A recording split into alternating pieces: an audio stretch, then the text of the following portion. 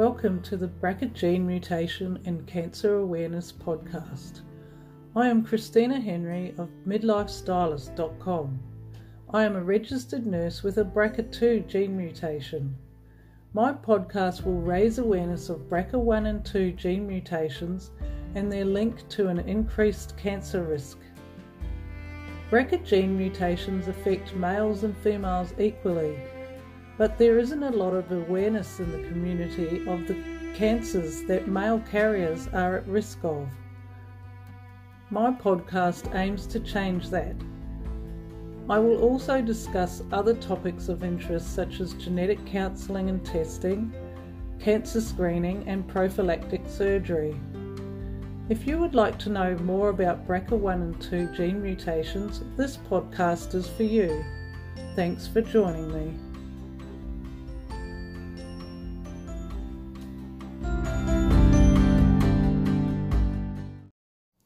This episode is about being diagnosed with the BRCA2 gene mutation, my story. Many of you have found this podcast through a search for BRCA. You may already follow my blog, midlifestylist.com. I've written quite a lot about my BRCA journey, but I haven't told my story of how I was diagnosed. I first heard about BRCA over 10 years ago. Being a nurse, I was aware of families where breast cancer affected multiple generations. I worked in a surgical ward where breast, ovarian and prostate cancers were cared for. My cousin has a BRCA2 gene mutation. One of my patients happened to be my first cousin. We are from a very large family. I have about 52 first cousins, many of whom are much older than me. This cousin is almost a whole generation older, closer to my parents' age than mine. I didn't know her very well because she grew up in Australia while I grew up in New Zealand.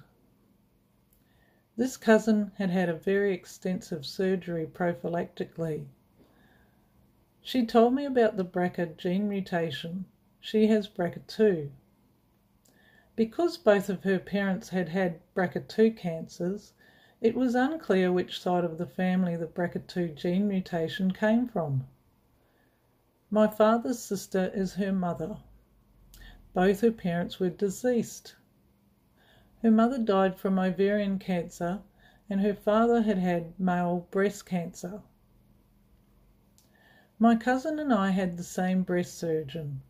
I had seen him because of some breast lumps that were benign. He recommended that I see a genetic counsellor. At the time, my only direct family that had had cancer was my mother, who passed away from metastatic brain cancer, unknown primary. My first visit to the genetic counsellor.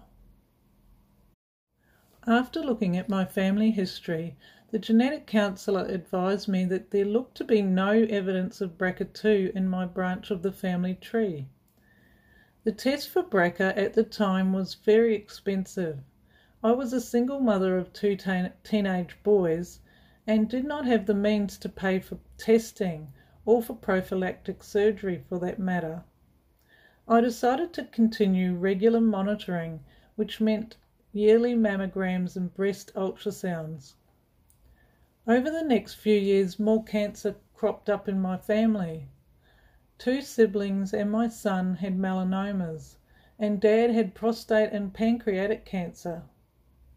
My breasts were high risk anyway because of dense breast tissue and the lumps. I was always fearful that they were going to diagnose me with breast cancer. My second visit to the genetic counsellor. Early in 2020, I decided to go back to the genetic counsellor because I could never really get it out of my mind. After revisiting my family tree, he said that there was a high probability of me having a BRCA2 gene mutation. The test was relatively straightforward because they only had to look at the same genetic mutation as my cousin. It was now covered by Medicare, so there was no cost to me. I was at work when the genetic counsellor phoned me with the results. It was not a surprise to me that I had the genetic mutation. I think I was in shock because I did not react at all. He said that my sons would need to be tested as well. A BRCA2 positive result. I was driving home and it hit me. Oh my God, I have given my sons a death sentence. Tears started streaming down my face, and it was a struggle to drive the rest of the way home. How am I going to tell my boys? I had already discussed what I would do with my husband. Because my risks of breast and ovarian cancer were so high, I knew I would have prophylactic surgery. I had already booked the appointment with the gynae-oncologist. I had to tell my sons in person and as soon as possible. It was one of the hardest things I've ever had to do. Both of them took it really well and were definite in their desire to have the test as well. We all expected my older son to have the BRCA2 gene mutation as well because he had had a melanoma. My third visit to the genetic counsellor. We went to the genetic counsellor as a family. My sons had their blood tests straight away. A few weeks later, they each received a letter in the mail, and to our surprise, neither of them tested positive.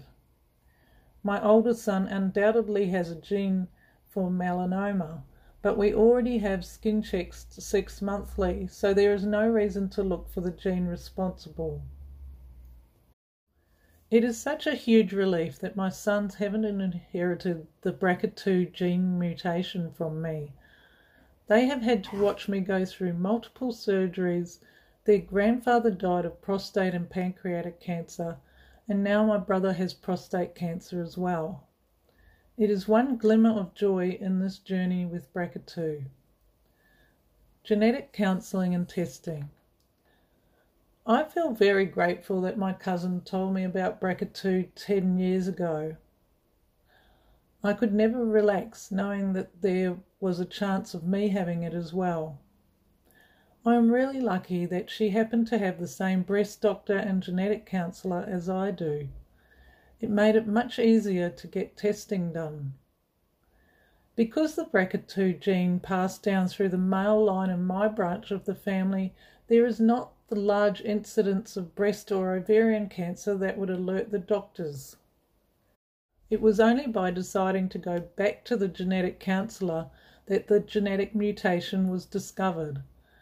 Because there have been a lot of advances in research, it is worth being retested if you had a test done some years ago. Some people who were tested negative back then have now been found to have a genetic mutation. Talk to your doctor if you are concerned. In my next episode, I will be discussing genetic counselling and testing. For further information, go to my website midlifestylist.com and search BRCA. I will be discussing these topics in greater detail. You can read about my personal journey with BRCA2 and prophylactic surgery on the website. Thank you for listening. Please subscribe to the podcast so that you don't miss an episode. You can contact me via midlifestylist.com.